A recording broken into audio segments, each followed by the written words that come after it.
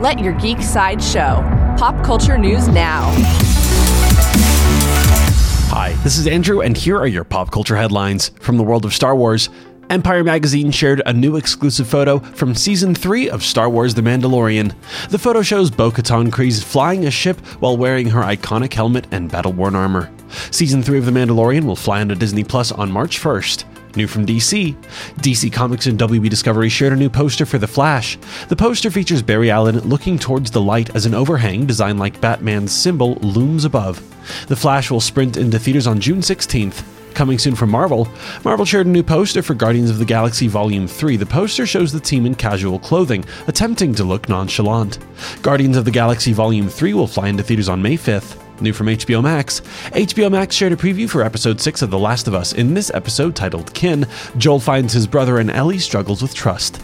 The newest episode of The Last of Us will shoot onto HBO Max on February 19th. This has been your Pop Culture Headlines, presented by Sideshow, where pop culture is our culture. For any more ad-free pop culture news and content, go to sideshow.com/blog. Thanks for listening, and don't forget to let your geek side show.